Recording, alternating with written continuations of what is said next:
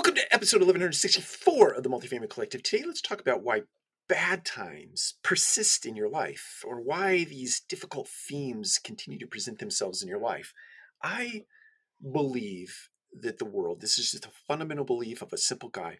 I believe that all the things that happen to you in your life, let me back up. The world is a great big education, and everything that happens to you in your life is an event crafted for you, manufactured for you to learn a lesson, right? And sometimes we all know we have a very hard time learning lessons, especially when we're growing up. We're in our formative years. We have to actually experience the bad things in order to learn the lesson. We have to, our parents, if they've done a good job, actually allow us to experience pain and the consequence of that, natural consequences of the pain of things, so that you learn, so that you imbue. It's like if you put your finger on a hot burner, you're probably never going to do that again, right? Not that I'm advocating that you have your kids put their fingers on hot burners, but you get the point.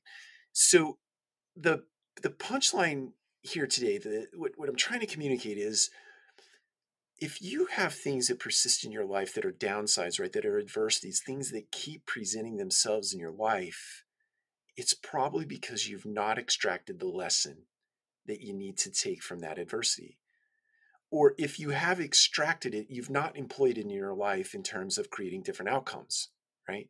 So this lesson has to keep showing up in the way of adversity. And it shows up and it manifests itself in, let's say, it can happen in 100 different ways.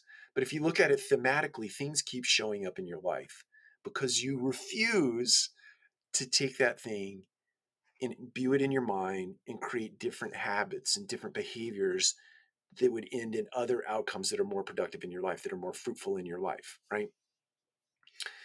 My encouragement to you today is that if you sit back and you reflect, look, every single day I write in a journal, right? And I've been doing this for, if I were to take that picture down there and you were to look behind, I can't move my finger in the right direction.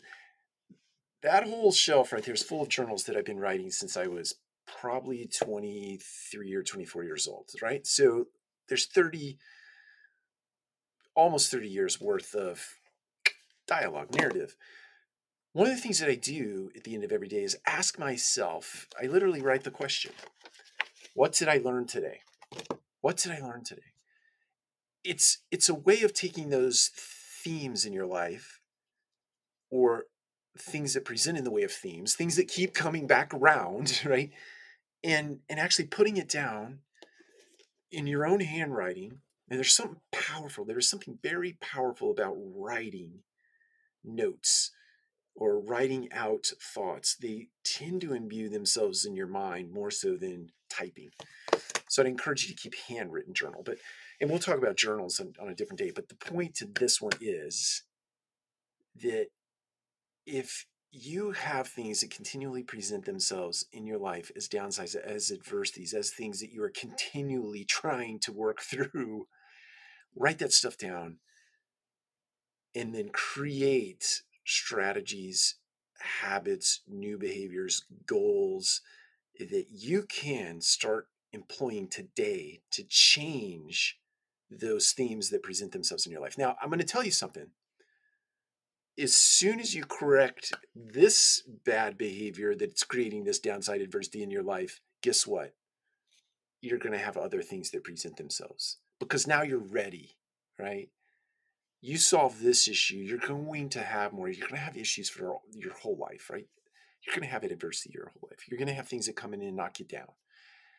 But if you can change your mindset to one of um, gratitude for those things that present themselves in your life, just anything that happens to you, there's a downside. And certainly it doesn't mean you don't go through a grieving process. But if you look at those things as opportunities to learn and you write them down and you change behaviors, the next time you have an adversity present itself, you're more prepared and you're ready to knock that thing down and you're ready to knock that thing down. You look forward to things that present themselves in your life because you know you're creating a better version of you each time that you solve one of those things. Take care. We'll talk to you again soon.